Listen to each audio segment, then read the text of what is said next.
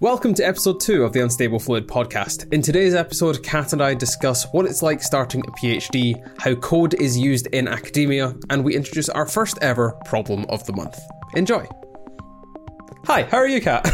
Yeah, I'm good, Thomas. How are things with you? You've been doing a lot recently. Yeah, things are good. Let's just go with like full disclosure for the listeners. It's been like 4 months since we recorded. Yeah, it's not quite 4. It's 3.5. Okay, that's reasonable. I honestly can't remember when we filmed. Yeah. I think by the time this podcast episode actually goes out, it will be just over 4 months to the day since we recorded the first one. Okay, well things have happened since then. A lot of things to catch up on. I started a PhD. How's it going? It's good. I'm no longer an unemployed astrophysicist. No, but you are officially a member of a Welsh university. How does that feel? I don't know what any of the signs say. You picked up any Welsh? Not really much more than I knew when I got to Wales, which was mostly from you, which being Bore Da, which doesn't apply because this is the afternoon.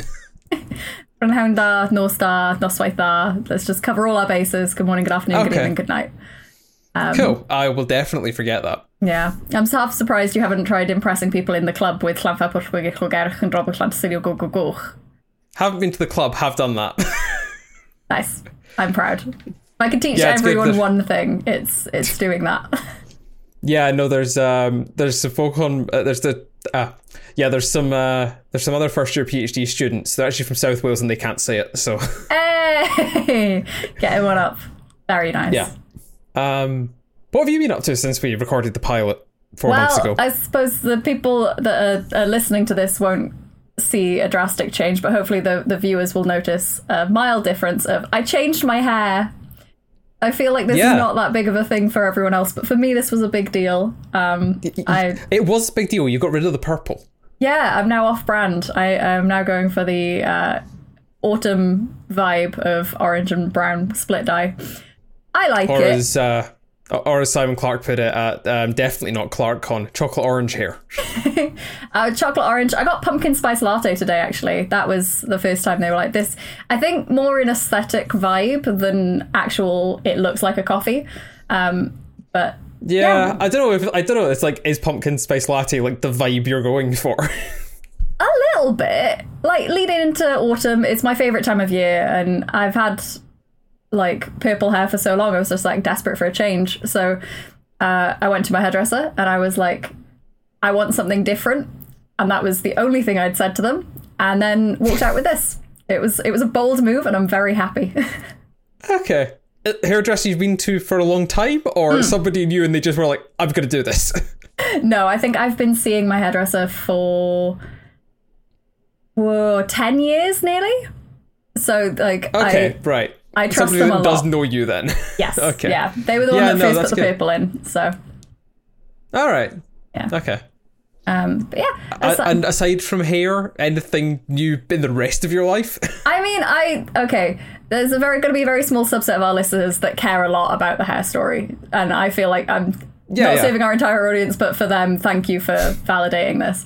Aside from that, I have been to 2 continents. And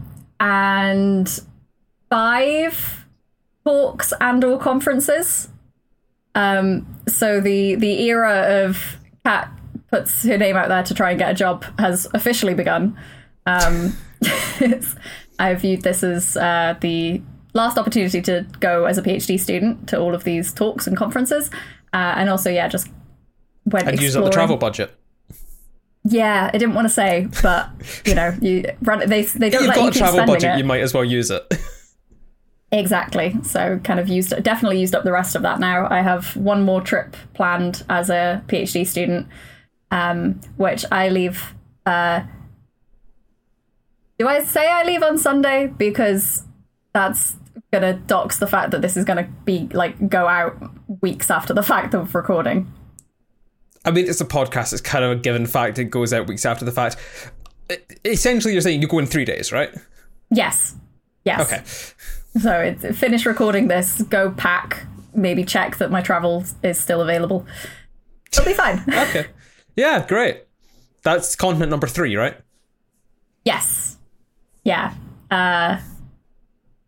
Fourth one over the last 12 months.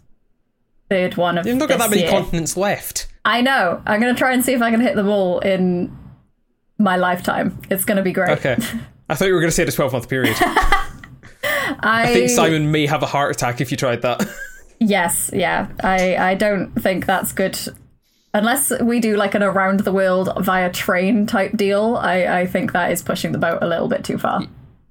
Yeah. I'm not entirely sure you can take a train from Europe to North America. No. You could do it by boat, though, in theory. Yeah. And if you went north, east, south, if you went east... Yeah, then I suppose if you went the the shorter bit over the top of the Pacific. Yeah. Yeah. You just have to like detour down to Australia and back. Yeah. Anyway, not that we're planning that. No, but PhD that would budget be definitely doesn't stretch to that. An interesting problem to consider in the future, though, of just what's the optimal route around the UK, around the world. If you wanted to hit every continent and you really didn't like boats. Anyway, we launched a podcast last episode. We did. I suppose that kind of comes part and parcel of what's happened since we filmed the previous one. We put the first one out there, but yeah, it's weird. We're seeing it on Spotify for me. I think I saw it on the podcast app, and that was cute. And like on YouTube, that was also like, yeah. I don't know where people are watching this or listening to this, but it was Spotify that I felt like, oh god, this is real. Like that was new and shiny, and like I saw our podcast next to like actual professional podcast stuff. Like that was fun. Yeah, Spotify definitely made it feel real. I think because I associate Spotify with people that actually do stuff as a job. Like you stream stuff on Spotify, and it's like, if you stream music on Spotify, it's all predominantly artists that do it as their job. And I don't know, it just feels more professional. Yeah, it definitely does. But yes, that was kind of fun. Yeah, if you haven't listened to the pilot episode, go listen to that one and then come back. That's your homework. Cool. Shall we launch into some of the topics we were going to discuss today? I feel like I'm gonna go to something that now that I'm officially no longer unemployed, I am back to student status, because apparently I'm better off without an employment contract, if you ask the UKRI. Starting out on a PhD, possibly? Yeah. So I suppose I had the terrifying realization that I just experienced my 9th freshers. Okay. So I am quite far away from starting a PhD, unless I decide to go round again. But how has induction week, and I suppose everything you've been going through, like moving, how is it going? How did you feel? I think I've kind of had the whirlwind of just about all the emotions. Everything from like excitement through to stress through to like, I can't really describe that emotion, but you know what I mean. Existential dread? Slightly more happy than that. Trying to deal with some of Cardiff's drivers, existential dread. I mean, doesn't Cardiff have quite a good number of cycle lanes, or is this... Yeah, that's the thing. Most of my commute is on cycle lanes. Oh, God. Yeah. Oh, no. Otherwise, it's fine. But yeah, it's... that's the existential dread. The moving was good. Like, I've moved down with my partner. So we've, like, moved into a house. It's, like, not student accommodation, which is really nice. Compared to rent prices in St Andrews, Cardiff is really cheap, which also helps. And yeah, the move though was a bit much. But yeah, trying to move down when you have to move on a Friday, because you've got like a family commitment on the Thursday, and then you're taking photographs for Simon SciComm-Con on the Sunday. That was Don't a use big the real weekend. Title. That's not. Yeah, that's not what it was called. It's definitely not ClarkCon.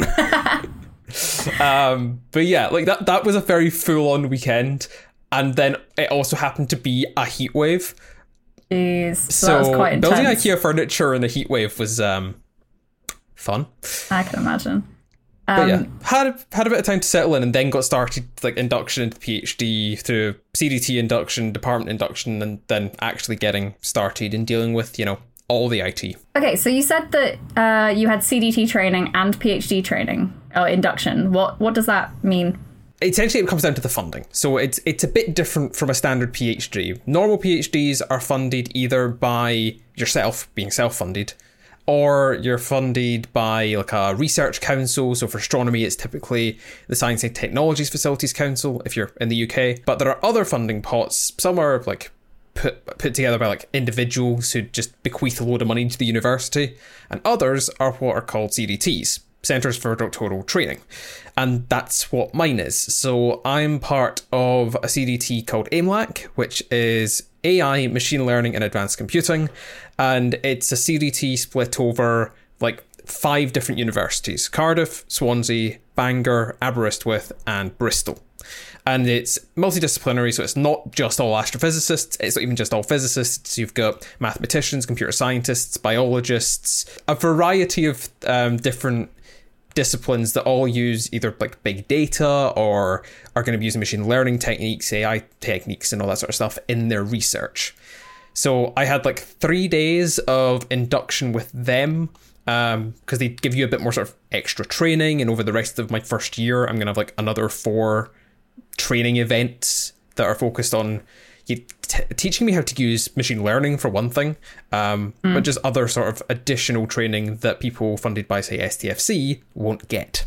I see. That's very cool. Is there any extra assessment with your CDT then, or is it just the training aspect? Well, so there are some top modules that I have to do. It's not like they're not like assessed, really. Whether you get to progress is based entirely on engagement. So as long as you engage with the module, then you're fine. As long as they can see like you're not just sitting around doing nothing. So like I have a data analysis module that's hosted by Cardiff Uni. The amount of engagement I have to do with that is there is like a small continuously assessed thing at the end of the module, and it's like as long as you do it and you have like clearly put in the effort to learn the stuff and do it, then that counts as you've engaged sufficiently with that module. And then there's another module hosted by each of the host universities. Okay, so that's really cool. Yeah, so my CDT has a training component, but it has a first year that is a master's year. So they package the training as like, if you're going to do all this extra work, we may as well try and get you a qualification out of it. But you have to be like well-rounded in the stuff that Samba offers. But interestingly, so they're in the process of putting in a new bid for funding for the CDT. The new one is potentially not going to have that master's year, because there are pros and cons in that I now have 2 master's degrees, which is quite fun. But fundamentally, it's all just training for the PhD, so spending more time developing the skills for the PhD might be a better use of time. There's no right or wrong answer, but it is interesting that different CDTs do things differently. Yeah, mine is like actually quite different. So as part of the CDT, between your sort of second and third years, sort of over that interface between your second and third years, you take 6 months out and go and do a 6-month placement in industry with a firm that works with one of the sort of areas associated with CDT. Yeah. And it's something that isn't the PhD, going to be like similar sort of work to what you're doing. So we don't have the master's year thing. We have this separate go into industry and be somewhat useful. That's quite fun. And then you learn all of the industrial skills, I imagine. You say that like, because you do big data, but you do space. Yes. So are there companies that do spacey big data? Is that a thing that exists? So astrophysics research is almost entirely limited to the world of academia. Okay. Like, so most of it's done in universities, and then there is amounts of it are done by sort of governmental organisations, things like NASA and the European Space Agency and their counterparts in other places around the world. They will deal with sort of astrophysical research as well. Like the amount of data that comes in from the likes of JWST and Hubble and all that sort of stuff that comes in through the Space Telescope Science Institute, I think is what it's called, and then gets like processed in loads of places around the world. But most astrophysics research is done by people who are fundamentally publicly funded. That's fair. So doing big data things in what I do in astronomy, I would end up doing probably big data things in another area that is not astronomy. Okay. In my placement. You said you're doing modules in other places, like in the other Yes. institutions. Do you? Well, I will be. Yes. Sorry, you will be. I have not been given access to the ones I should be doing at the minute. Oh. University bureaucracy moves slowly. Yes. Yeah, it does. Something that I remember in my first year took an absolute age. Have you been paid yet? Tomorrow. Okay. That's late. Yeah. Yeah. The Essentially, the problem that they have in with like Cardiff paying the stipends for new starters is like the way the policy works. They can't get our bank details unless it goes through a Microsoft form that only people with Cardiff University email addresses can access, and we don't get access to our emails until about 3 weeks before we start. yeah. Which is then not enough time for them to apparently process payments out on the 1st of October. I see. So I think that's I have had the email. I am getting paid tomorrow, allegedly. exciting. Drinks are on you then. Yeah. No, it's something I Rent is remember on me. when I started was you needed to be registered and like proof that you have like right to work and that your funding's like everything's all checked out and you are who you say you are. But you do that when you get there. But by the time you get there, you've missed the... so if you are funded in the UK, the stipends come out quarterly. So everyone's just there like desperate for the 1st of October because that's payday. No, I know what you mean. It's people that have just come from undergraduate master's degrees, so integrated masters where you do it all as a oneer. Like, the student loans stop in like June. You have 4 months with no income, and then you work for half a month before you get any money from your stipend. Yeah, the funding opportunities are good in some ways and absolutely awful in most of them. It's one of those things where it's very difficult because I think fundamentally, as long as everyone is going into it with their eyes open of this is what it is, this is what you're being offered, and these are your options that are available, like that's the thing you want to focus on. But then at the same time, making sure that, well, there are things that definitely can be improved. So can we get on that, please? Yeah, just because you're aware of all the issues doesn't mean that you can't still want to improve your environment. Yeah, it's that sort of thing. Like, being aware of all the issues is, I think, like, yeah, if it was being hidden from people before they start, that would be a bigger problem. If you want me to start ranting about things that aren't told from the get-go, I am very close to running out of funding. I was about to say that, yeah, there are many things that they don't tell you when you go into a PhD. Yes. And, like, do you want to elaborate? Do you want to rant? I kind of do. Do I tint the whole screen red at this point? I am very fortunate. So I have had this stress for a very long time. And actually, as I was saying, I think before we started streaming, I have just come from a reintroduction where my director of studies sat down with all of us final year or post-final year or pre-final year students and later half PhD students. Order of magnitude final year students. Yes. To be like, hey, this is all the information that we did throw at you in induction week, but you don't really remember because you were overwhelmed and focusing on the immediate stuff. And we're actually going to like take an hour, have a full conversation about it. And we were asking every question possible. But basically, there are 3 deadlines that are important when it comes to the end of your PhD. And I have recently learned that it is different at every institution. So when you're applying for something, if this is something that is important to you, make sure you ask. And again, I can't tell you, Thomas, but check with Cardiff. But there's typically a registration deadline, which is when the university stops considering you a student. There's your funding deadline, which is when they stop paying you. And then there's your submission deadline. And that's like when you need to get the thesis in by. And typically the thesis, you have to get your thesis in by the end of your registration because otherwise you're not a student anymore.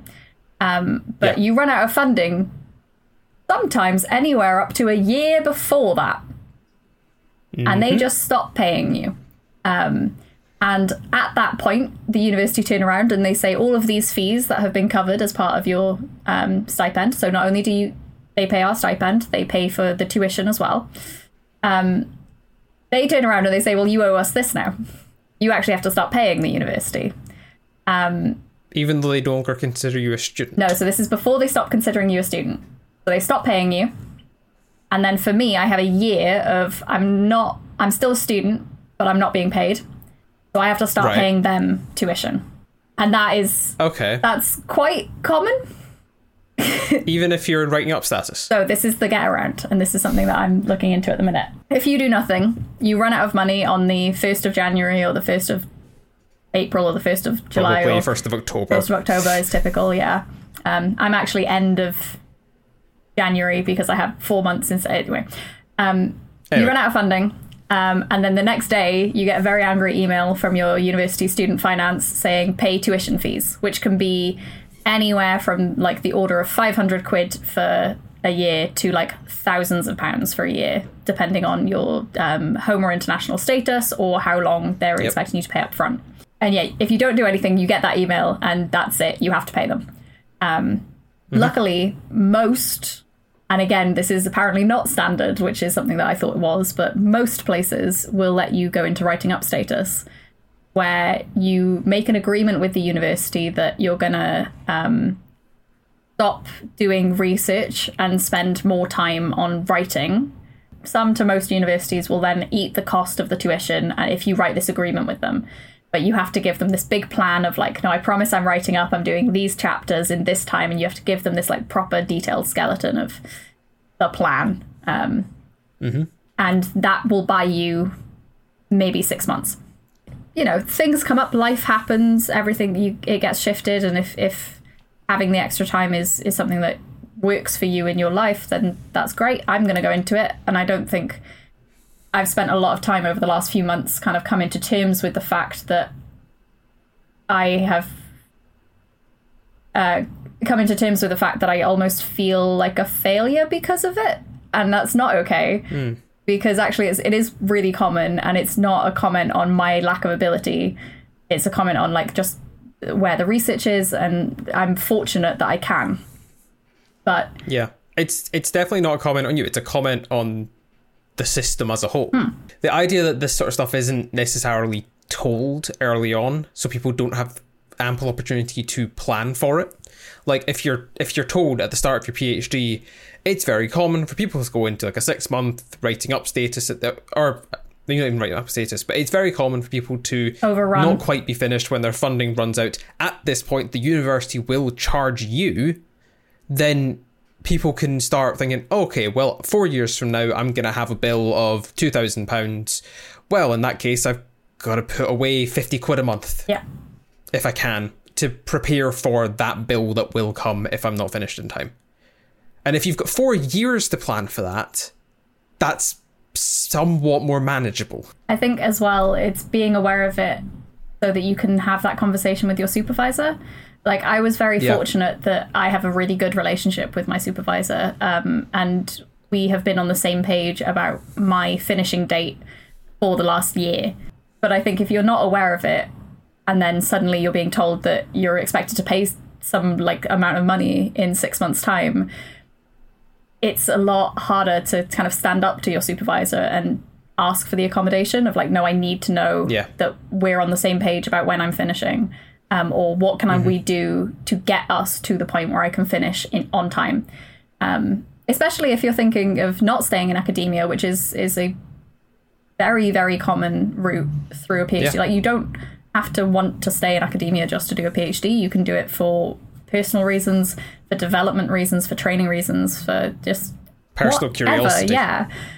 I mean, you've got that whole thing of there's like order of magnitude fewer PhD places than there are undergraduate places, and then there's fewer postdoc places than PhD students, and fewer like positions to become like lecturers or readers or whatever, research fellows and such.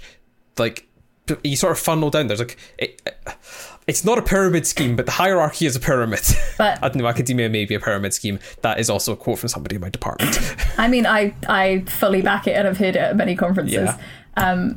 But no, it's if you know that you want to leave and you want to get a job, or if you have a job lined up, you need to finish. You can't work two full-time jobs, but for a lot of people what ends up happening... Some people have to. Yeah.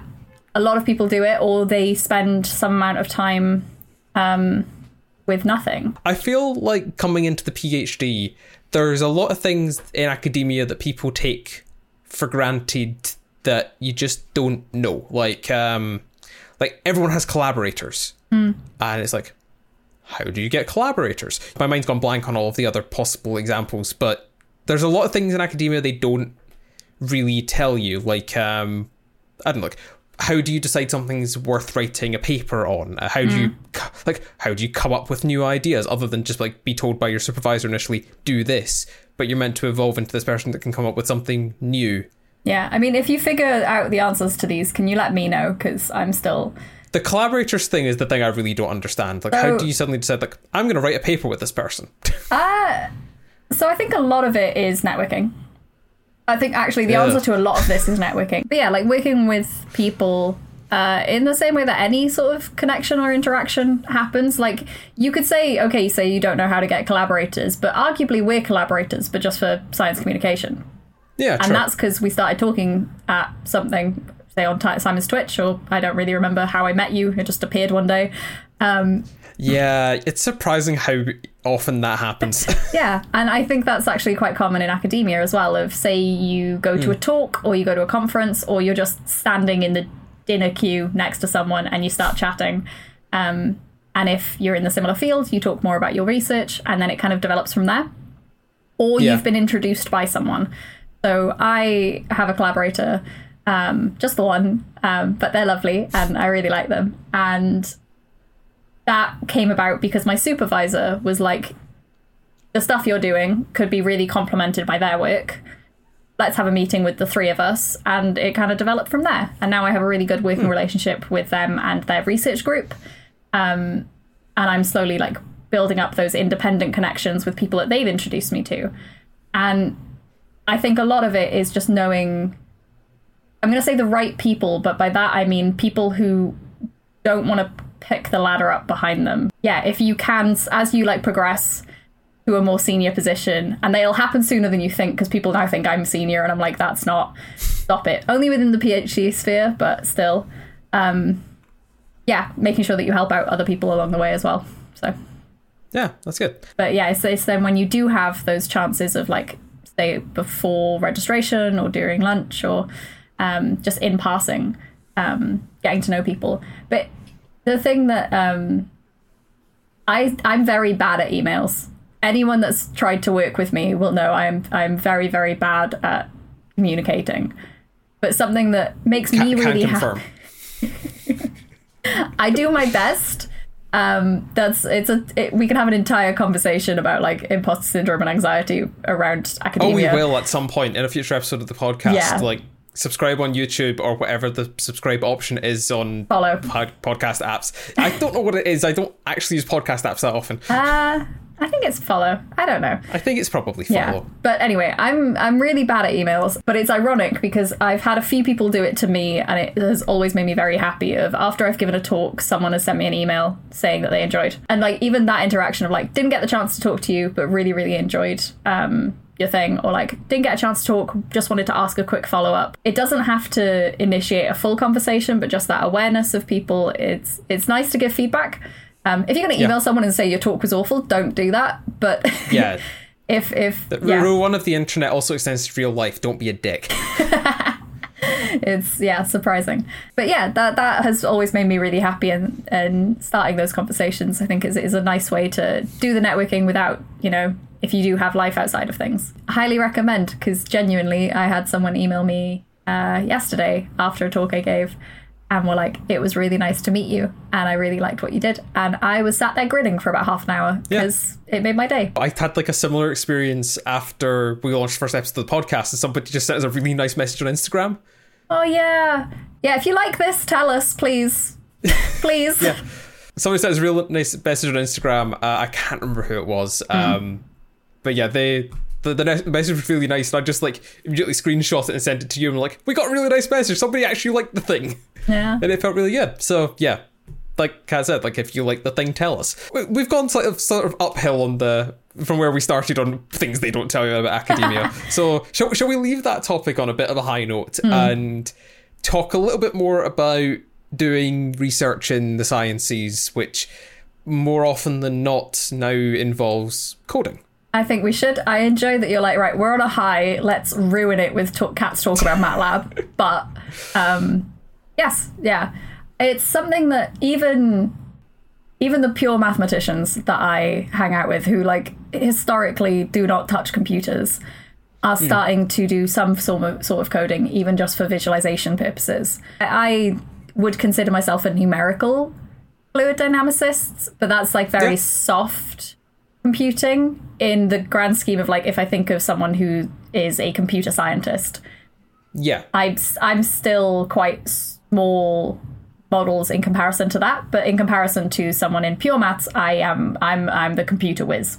No, I suppose, like, before we go any further, we should, like, quantify what we mean when we say, like, coding in academia. So this is going to be anything involving writing computer code to do anything involving research. So that can be anything from like doing data analysis to doing sort of more, is yours analytic, semi-analytic?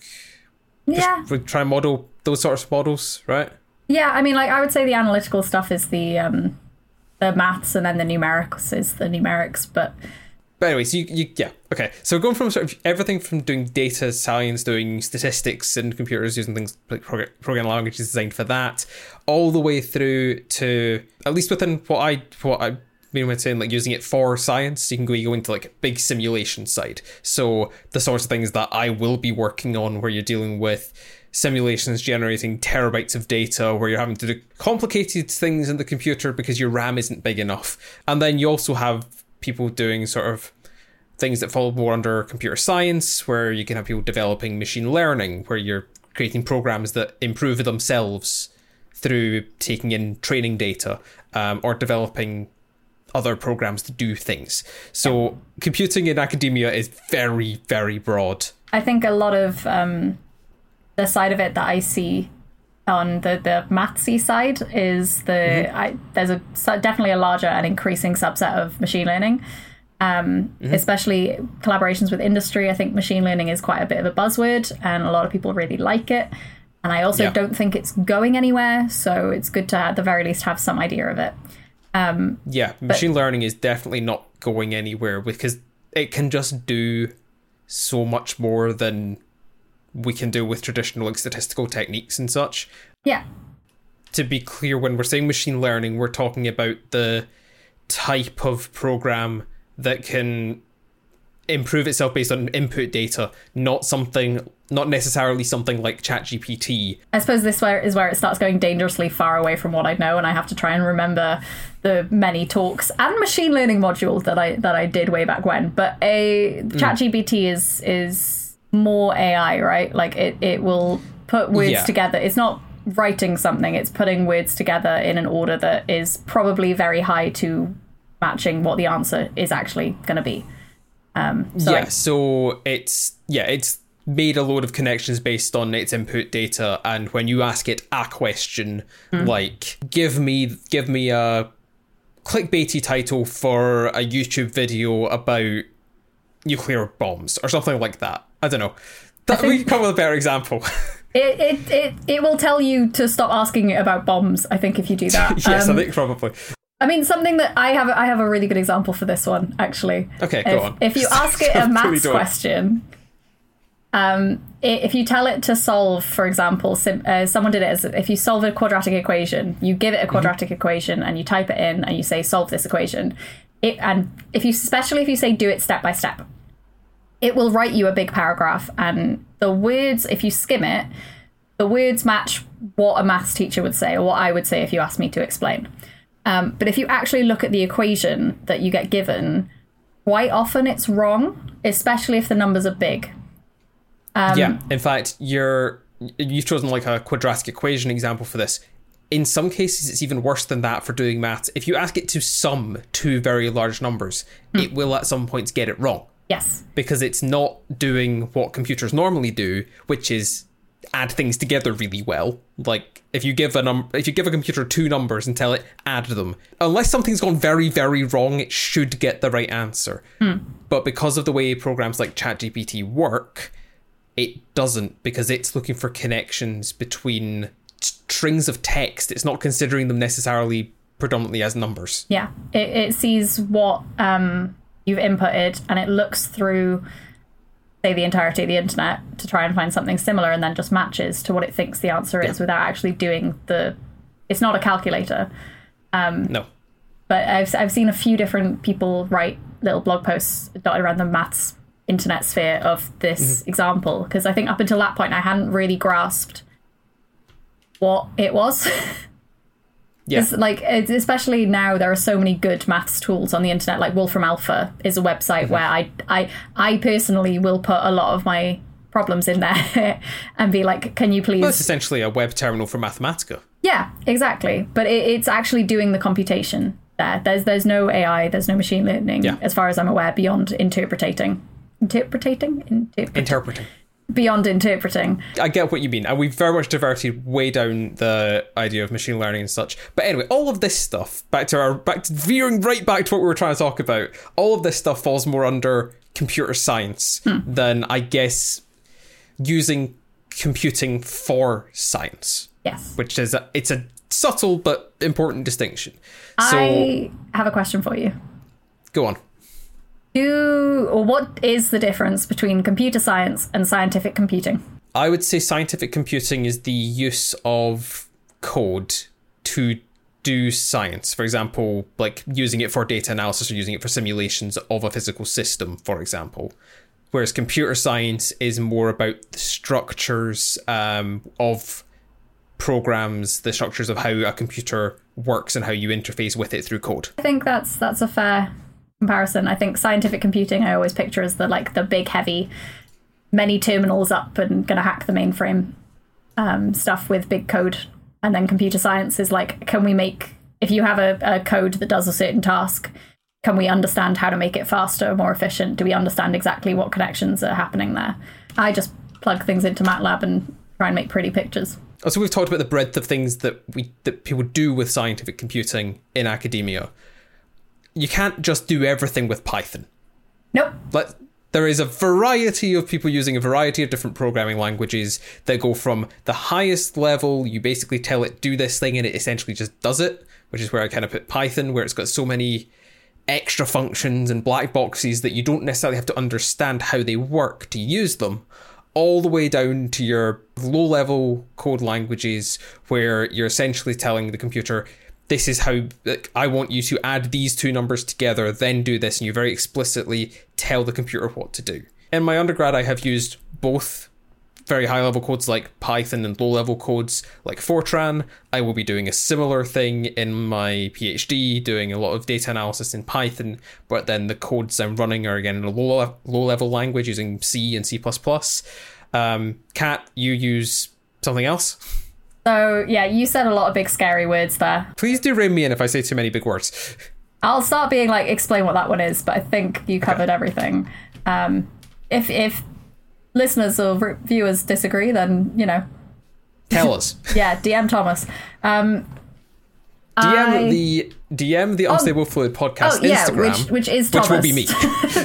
I don't do anything useful beyond talk at Thomas for a few hours, and he deals with it. It's great. Anyway, I don't consider myself a computational person. So like computational fluid dynamics, CFD, is like kind of an established field within fluid dynamics as far as I can tell. And that is where all of the scientific computing people kind of live in the fluids, like academic landscape. That sounds like a fancy word. Let's go with that one.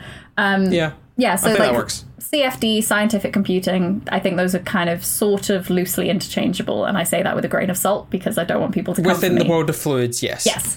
I would consider myself numerical, which I personally perceive as slightly below CFD. If you're talking about this big like pillar of from just making the computer run everything to only doing things with pen and paper, I kind of sit in the middle of I do some coding, but I've done a lot of pen and paper maths beforehand so that my code is quite gentle in comparison. Like, it's not really big. I'm not solving everything. I've made a lot of assumptions in my system to make the equations that I'm looking at much smaller. Right. So you're taking a problem that has a load of different aspects to it on paper, condensing that down into like 1, 2, maybe 3 equations that capture all of the important physical phenomena, and then putting that into a much lighter weight program that can run on a laptop. Yes, exactly. And I think that's a good indication of the sort of the fluid dynamics sphere as well, of like, you have the people that we all go from the same equations. We all start with the same thing of just like every single point in every single space is defined by the Navier-Stokes equation. Mm-hmm. A scientific computing aspect of fluids will take those equations, plug them into a massive computer, put your conditions and your physical parameters in, and just run and get back a load of stuff that's taken a long time to compute, but every single point and every single space, everything about it. Mm-hmm. That's that side. There are analytical people that look at the Navier-Stokes equations and then they take them so far away from reality that they have these cool, complex, what if there's a wave, but the wave is a perfect circle? Okay. This is definitely a conversation we can have in the future, but like, there are genuinely people that study these like vortices, so like this swirling pool of liquid, that as if it was a wave moving along the surface of the ocean, for example. Yeah. And it's like, that's not physical, but they know everything about it because they've done all of the analysis. But that's not something that is real. So it's that like very far away from understanding and like using a computer for it. And then there are those in the middle that kind of do a lot of analysis to make it nice and simple and then feed it back into a smaller program. My computing language is MATLAB. And MATLAB was kind of designed for mathematicians, but it's the thing that it's really, really good at is doing really big matrices and matrix multiplication. And that's just like big grids of numbers and multiplying those together. Like, that's the thing it's really fast at. That's what it was designed for. And because of that, it's really good at doing these like long lists of equations, because you can think of a set of equations as a matrix multiplication, basically. So yeah, like, it has its ups and downs. One of the major downsides of MATLAB is it's behind a paywall. So if you're not affiliated with a university, you typically can't get access, or a company, you can't get access to it. And that's really bad, especially in the world that we're trying to, public access is kind of important. Yeah, and it also just creates like difficulties if you then move into doing something that's not with MATLAB. Like, if you've learned to code in MATLAB and then you go into a workplace, like, oh yeah, we use Python for everything. Yeah. If you've never used Python before, that puts you at a massive disadvantage. And you could argue the same going the other way, but fundamentally something like Python is free. Yes. Yeah, and you can always kind of adapt to it. Yeah, that is a bad thing. However, my justification, and when people inevitably come for me for this, the justification I will continue to use is it has been used by fluid dynamicists in the UK in maths for decades. And fundamentally, I would love to sit down and just rewrite all my code in Python. I'm sure it would make my life a lot easier sometimes if I did that. But all of the packages that exist, all of the resources that exist, and all of the support that I can ask for will be in MATLAB. So my supervisor does not do anything that isn't MATLAB. So I'm struggling with my code or I'm struggling with my maths, and he can help with both at the minute. If I switch to a different language, he can't help anymore.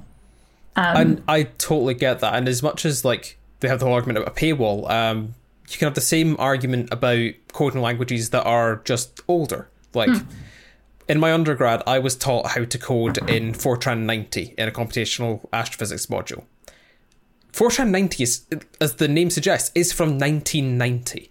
And we're still taught it in the computational astro course at St Andrews because there are still a lot of tools, either legacy tools that have been written in Fortran that we need to use in a lot of like the research projects, or because there are tools still being developed in it. Like in my master's project, I used an astrophysical fluids code. So it can do a lot of fluids things, but it's designed for doing astrophysical fluid stuff. And that's written in Fortran 90, and it's like being actively developed at the minute. I can go into the Slack channel and I can see the commits that have gone up in the last week. Yes, it's not a modern programming language, and people question like why I have used it, why I like it, but fundamentally it's kind of the same thing. That if I wanted help in my master's project, well, I needed to know how to use Fortran to use the tool in the first place. But if I was like, okay, I'm gonna like basically try and redo this in C, for example, I wouldn't be able to get help with it. And it's exactly the same thing. It's just replace paywall with old. Fortran 90 is old. It's an old coding language. It's not that much older. It's 10 years older than me. I was going to say, it's not that much older than me, but it's younger than some people we know. Yeah. But in terms of how quickly just the computing world has progressed, like if you think about the amount of technology, like one of the iconic things is like you can tell a Gen Z because they don't remember cassette tapes. If you think about how quickly technology has advanced in the last like 30, 50 years. Well, I suppose if you think about the fact that there are now people who are reaching the age that they'll be doing like GCSEs or in Scotland National 5s, and they've been born since the iPhone. Like the iPhone existed before these kids did. Yeah, that's bonkers. Oh, thank you for making me feel old, Thomas. I'm getting to the point there's like folks starting university who were born after I went to primary school, and that was wild. It only gets worse, I promise. I know it only gets worse. Beyond just causing existential dread and losing all of our listeners that are over the age of 30 because we're being old and jaded in mid-20s. Yeah, I'm not even sure I'm in mid-20s yet. Oh, I hate you. I don't know, it depends what you class 23 as. I think it's just the year everyone hates you. Early to mid, in the same way that 27 is definitely mid to late, not late, because I don't want to be late 20s. The point I was trying to make was that technology has advanced so quickly, and typically research moves really slowly. Like, I am reading papers from the 70s that are considered modern. Like, academia does move on a different timescale, and when you then combine academia, which is quite slow moving, with something like technology, which is really fast moving, it's no wonder that it's taken a while to kind of catch up. Yeah, I think it definitely depends on your field, though. Yes, yeah, definitely. Because you're saying like there's papers from the 70s that are considered modern. Papers from the 70s in astronomy are some of the earliest papers in like the astronomy backlog. Because astronomy is fundamentally a science that has developed in time with technology. Like up until the development of cameras, the biggest detector that humanity had for astronomy was the human eye. And then we got to having like photographic plates, and we could get much bigger, but they weren't particularly sensitive, they weren't the most accurate things. And then we got to film, which you could start doing a bit more, and then we got to like CCDs, the camera technology we use now, the sort of semiconductor based things that are in your phone. And these keep getting better and better, and the amount of astronomy that's been possible to do since the invention of CCDs and the invention of microprocessors, astronomy has accelerated so much more because of technology. I see. Whereas people have been able to do math with pen and paper, well, quill and paper for centuries. I was going to say, like, there's a book that I have somewhere on my desk that is one of the big boys that I cite and that I use a lot. And that was written in 1890s. I think the edition I have is from 1918. Even that is not the oldest thing that I regularly have to like refer to. But yeah, maths has been around for a while. I mean, astronomy has been around for a while. I mean, astronomy is arguably one of the oldest sciences. Like, realistically, ancient Greece had people like looking up at the sky and thinking, that thing's changed, and writing it down. Can we do an episode on old school astronomy? Because I vibe heavily with the geocentric model. Please. Like, I have so many questions and they do not fit in this episode. But like, just as an aside, like, do you ever think about how freaking cool it would be, but also how like it's such an interesting perspective into like the human brain that we looked up and went like, there are loads of disks around the Earth, because obviously that's the thing that makes sense. Like, it's cool. Okay, right. So like the really early geocentric model, not the mathematically batshit crazy version. Oh, I mean, I like the fact that Venus does a pentagram in the batshit one as well. But like, can we please do like a history of astro? We could do a history of astronomy episode at some point. Yeah. Okay, so moving on from apparently the geocentric model is a good idea to talk about, jumping way back to when you were talking about the different types of using computers for science and having everything from like pen and paper if you're mathematicians that basically don't really use it that much to where you sit, where you sort of funnel it down and then have a lightweight program. And then you have the other end of the scale, the very big simulation type codes where we take all of the physical laws and just run it until it cries. I land at that end where we take a load of different physical processes and let them evolve, because our systems are so complicated that it is not, it is a near impossible task to try and distill them down into a set of nice analytic equations. I'm studying galaxies, and if we're dealing with, you've got also the fluid flows that you're trying to keep track of. So where is the gas? Where are the stars? Yes, we model stars as fluids. Then alongside that, you've got to deal with temperature and metallicity, which is all the stuff that isn't hydrogen and helium, and how that goes where, and then keeping track of temperature and how that all interacts with each other. And that's only a few of the parameters that we have to be modeling in these large scale simulations where we're trying to reproduce what actually happens in the universe. And that's what gives us the terabytes of data that make, computers really struggle, and we have to get really creative about loading things into RAM and then out of RAM. Otherwise, it's like, so why does this computer not want me to load 50 terabytes into RAM? Oh, right, it's only got 4. Sometimes I think I have big code, and then I think about like, I made like a whole gigabyte of data from one of my simulations. I'm like, that's loads, that's so big. Nah.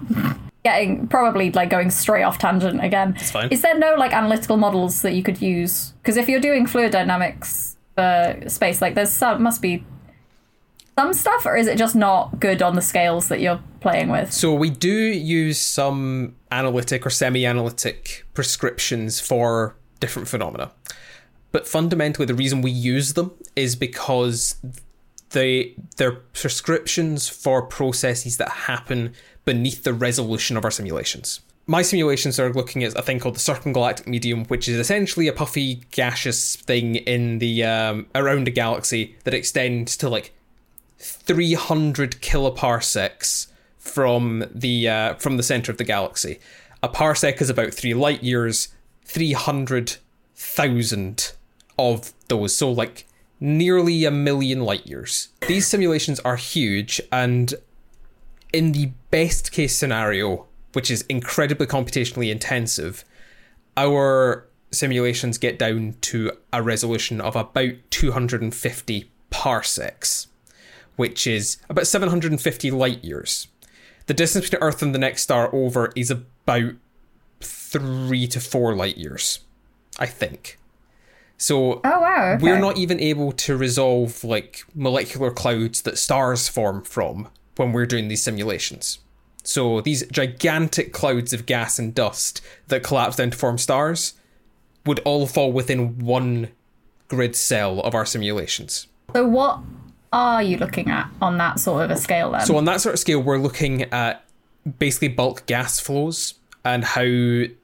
so we're interested in what's happening in that halo. So we're looking at how gas is moving out of the disk, being driven by gas accreting onto a black hole, and we have like basically models informed by higher resolution simulations that say, right, at this time in a galaxy's evolution with this amount of gas in the galaxy, this galaxy should be creating X amount of stars, and we have like a star formation history model, which is what we call a subgrid model, that basically says the star formation rate in this area is this. It's producing this amount of stars, which then produces this effect on the gas in the cells nearby. We have like semi-analytic or analytic prescriptions of phenomena that we can't numerically resolve. And this is one of the biggest issues we have in doing simulations like this, is that we can't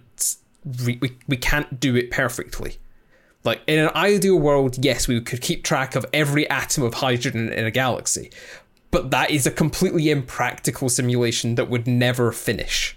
That's kind of interesting, that like I guess we would call it like a multi-scale model of like, you have something on the or like a hybrid model, I think is one of my friends does with on a much smaller scale, but you have like microscopic, macroscopic, and then trying to match or inform the small scale to the big scale stuff. Yeah, so like one of the that's very cool. One of the things in galaxy simulations is there's a thing called the interstellar medium, which is all the gas and everything else between stars, which is like a really important part of a galaxy, and everything that happens in it happens below our resolution. So there are people that are people whose like research area is running higher resolution simulations of the ISM to try and create better subgrid models to feed into large galaxy simulations to try and make our simulations more realistic. When your research is kind of almost neck and neck with the ability of technology, that's a really interesting astronomy thing that almost always has been. Yeah, I wouldn't have even like crossed my brain of something to consider. Like within my stuff, I enjoy that not only do I do small scale fluids and you do big scale fluids, but within those fields I do the small scale model and you do the big scale model. Yeah. So when you're talking about these submodels that feed into bigger stuff, like because I'm looking at one bounce of one drop with one small, like understanding the air layer, that feeds into droplet behavior as like a slightly bigger field. So I think that's a really cute parallel, actually. I think the only thing we haven't really talked about, though, when we've been discussing coding in academia, is how it's taught by universities to undergrads. And I have a feeling that you're going to have thoughts, because I also have thoughts. Okay, so my thoughts are split in that I was taught by a very good lecturer. And to the point where I actually, in my final year of undergrad, tutored that module, or like I did the labs for that module. But I was taught in Python. Yeah. This is instantly something that I am more comfortable moving around coding languages than I need to be, because I was taught in Python and I've done all my projects in MATLAB. I'm in a very similar situation. I was taught a variety of programming languages, like my undergrad maths modules taught me Python, then physics taught me Mathematica of all things, but then also Fortran. So yeah, similar scenario of being able to jump between them. Yeah, and I think actually if you have that experience, especially really early on in learning how to code, can be really good. Not everyone needs to know absolutely everything about coding. Yeah. And, you know, you can sit there and be like, what's the point of learning Pythagoras in GCSE maths? And the answer is arguably nothing. You're never going to use it. You're right. Good job. Proud of you. The point of doing it is to develop the skills and the critical thinking so that when your problems are thrown at you of a similar sort, your brain already has that pattern recognition in, or you know how to handle something you haven't seen before. I think an even better analogy for the advantages of learning a bit of multiple programming languages earlier on in your coding journey, I think better analogy is like kids that are introduced to multiple languages, like spoken languages. Like if you grow up in, I don't know, Canada and you have to be bilingual English and French, or you grow up in Wales and you have to be bilingual English and Welsh, or some other country where English isn't one of them.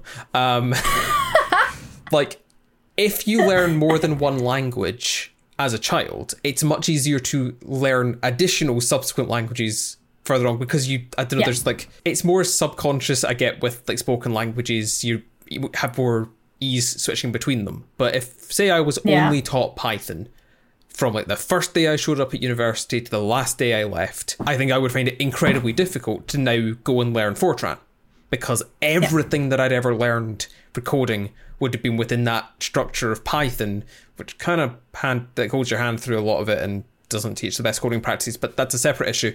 I feel like the spoken language analogy is a good one. It's a pretty good analogy for coding languages. I completely agree. Yes, so with the language analogy, I think it is fantastic and you'd have to talk to a psychologist to get like professional answer on this, but I think it's something about like the pathways already being in place that separate the language from the kind of concepts that you're trying to convey. And if you understand the concepts, you can interpret them in the right way. If you can learn lots of coding languages, or if you learn multiple languages, you learn the grammar of that system more than you learn the actual words. So then when you need to use a different word, you already kind of understand what you're trying to convey, and you already have like a bit of a head start. I think it's the intelligent version. There's a succinct version of that out there somewhere in my brain. Shall we move on from coding in academia? I feel like we've gone on about this for a very long time. Like we said last time, this podcast is going to evolve as we figure out what it is we want to do with it. And one of the things we're going to bring in is, I'm going to call it Problem of the Month. This podcast may not come out every month, but we're going to call it Problem of the Month. So the problem I'm going to suggest we think about is, how would you go about calculating a temperature for the Earth? Okay, and I'm going to be a fussy mathematician and say your problem is ill-posed. What do you mean by temperature of the Earth? That is a very good question to pose. Okay, because the Earth has so many different temperatures you could measure. You've got like land surface temperature, which obviously varies across the globe, because you've got, everything from the Sahara Desert, or the desert, to like Canada. Yeah, or Torpenhow Hill. In winter. Hill, yes. And that's just land temperature. You've then obviously got ocean temperature. You've got the dayside versus nightside. You've got, you can talk about temperature X distance below the surface of the Earth. You get X distance above the center of the Earth, if you consider it above the surface of the Earth, if you're considering the atmosphere. I guess where I was going with this question was considering, I guess, average surface temperature and taking surface temperature to be land. Okay. So the average land temperature of the Earth for a given time. Okay. It's an interesting problem, because it's like, okay, it depends how much time I have to do it, or like, say, you want it at a single point in time. So let's say, how many resources do you have available? Because if you have infinite resources, I'm going to stick a thermometer a meter grid apart all over the surface of the Earth, and then take all those readings and average them. Yeah, that is certainly a very empirical way you could do it. In an ideal world, that would be how you would calculate the average surface temperature of the Earth. Yep. And in my infinite infinite resource plan, that's what I'm going to do. Because you didn't specify. No. But say I didn't have infinite money or infinite thermometers, or finite but large number of thermometers. How would I go about doing it then? What's your idea? I would go about it from a very physical point of view. I guess I would think about it as an input-output problem, because the Earth is a physical system. It receives energy and it emits energy. So primarily it receives energy from the sun, and it will emit energy from its surface through radiation of heat. So the simplest way to do it would be how much energy is coming in, and then measure how much is being given out. Now, measuring how much is being given out is difficult. You also you can consider how much is being reflected, and then you add in the complexity of the atmosphere. And the fact that it's a complex fluid system consisting of a variety of different molecules and different physical structures, like how much CO2 is in the atmosphere currently versus how much is it going to be in the atmosphere in 5 minutes because fossil fuels. But I think, taking into account all of these, so like, I guess the main, if I wanted to have like a very crude model of it, the main things I would want to consider is how much energy is being brought into the system, how much is being reflected by the Earth, because not everything will be absorbed, how much energy is is being emitted by the surface of the Earth at a given time, and it's a complex balance of all of these different parameters. So I guess calculating temperature for the Earth, you have to have measurements of a lot of these things. Yeah. To then feed them into, and I guess it's an equilibrium equation. Yeah, I mean, that's kind of a really cool way of thinking about it, and not something that my brain jumped to at all.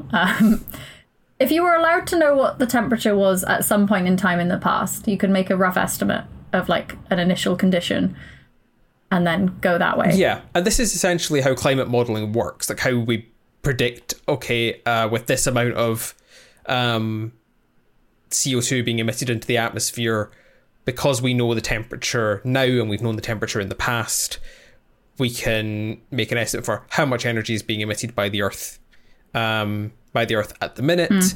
How will more CO2 trapping more heat affect that to then predict what a temperature will be in the future? I guess I maybe should have formulated the question as how would you go about calculating a temperature in 10 years from now for the Earth, for example. That's kind of cool. You need an input parameter. Knowing absolutely nothing about the temperature doesn't overly help.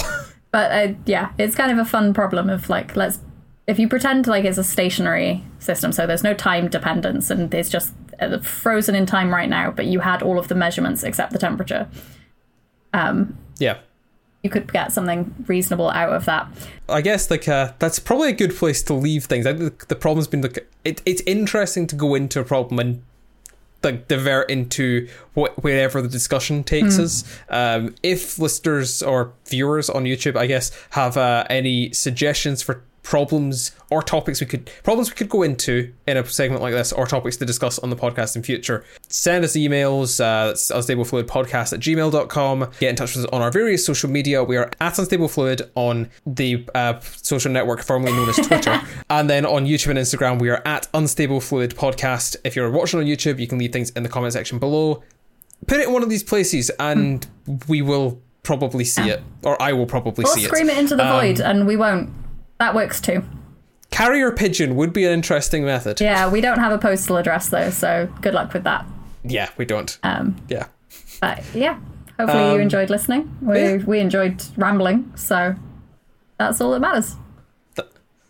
Thank you all for watching, and we'll see you, or you'll see us or hear us, you know what I mean, in the next episode. Be perceived in the next one. Thank you for tuning in to the second episode of the Unstable Fluid podcast. If you've been listening to us on a podcasting app, then please make sure to follow. If you're watching us on YouTube, then subscribe and hit the bell icon so you don't miss future episodes. If you'd like to get in touch with us, then make sure to follow us on Instagram at Unstable Fluid Podcast and at Unstable Fluid on the social network formerly known as Twitter. If you'd like to email us directly, we can be reached at unstablefluidpodcast@gmail.com. We'll see you in the next episode.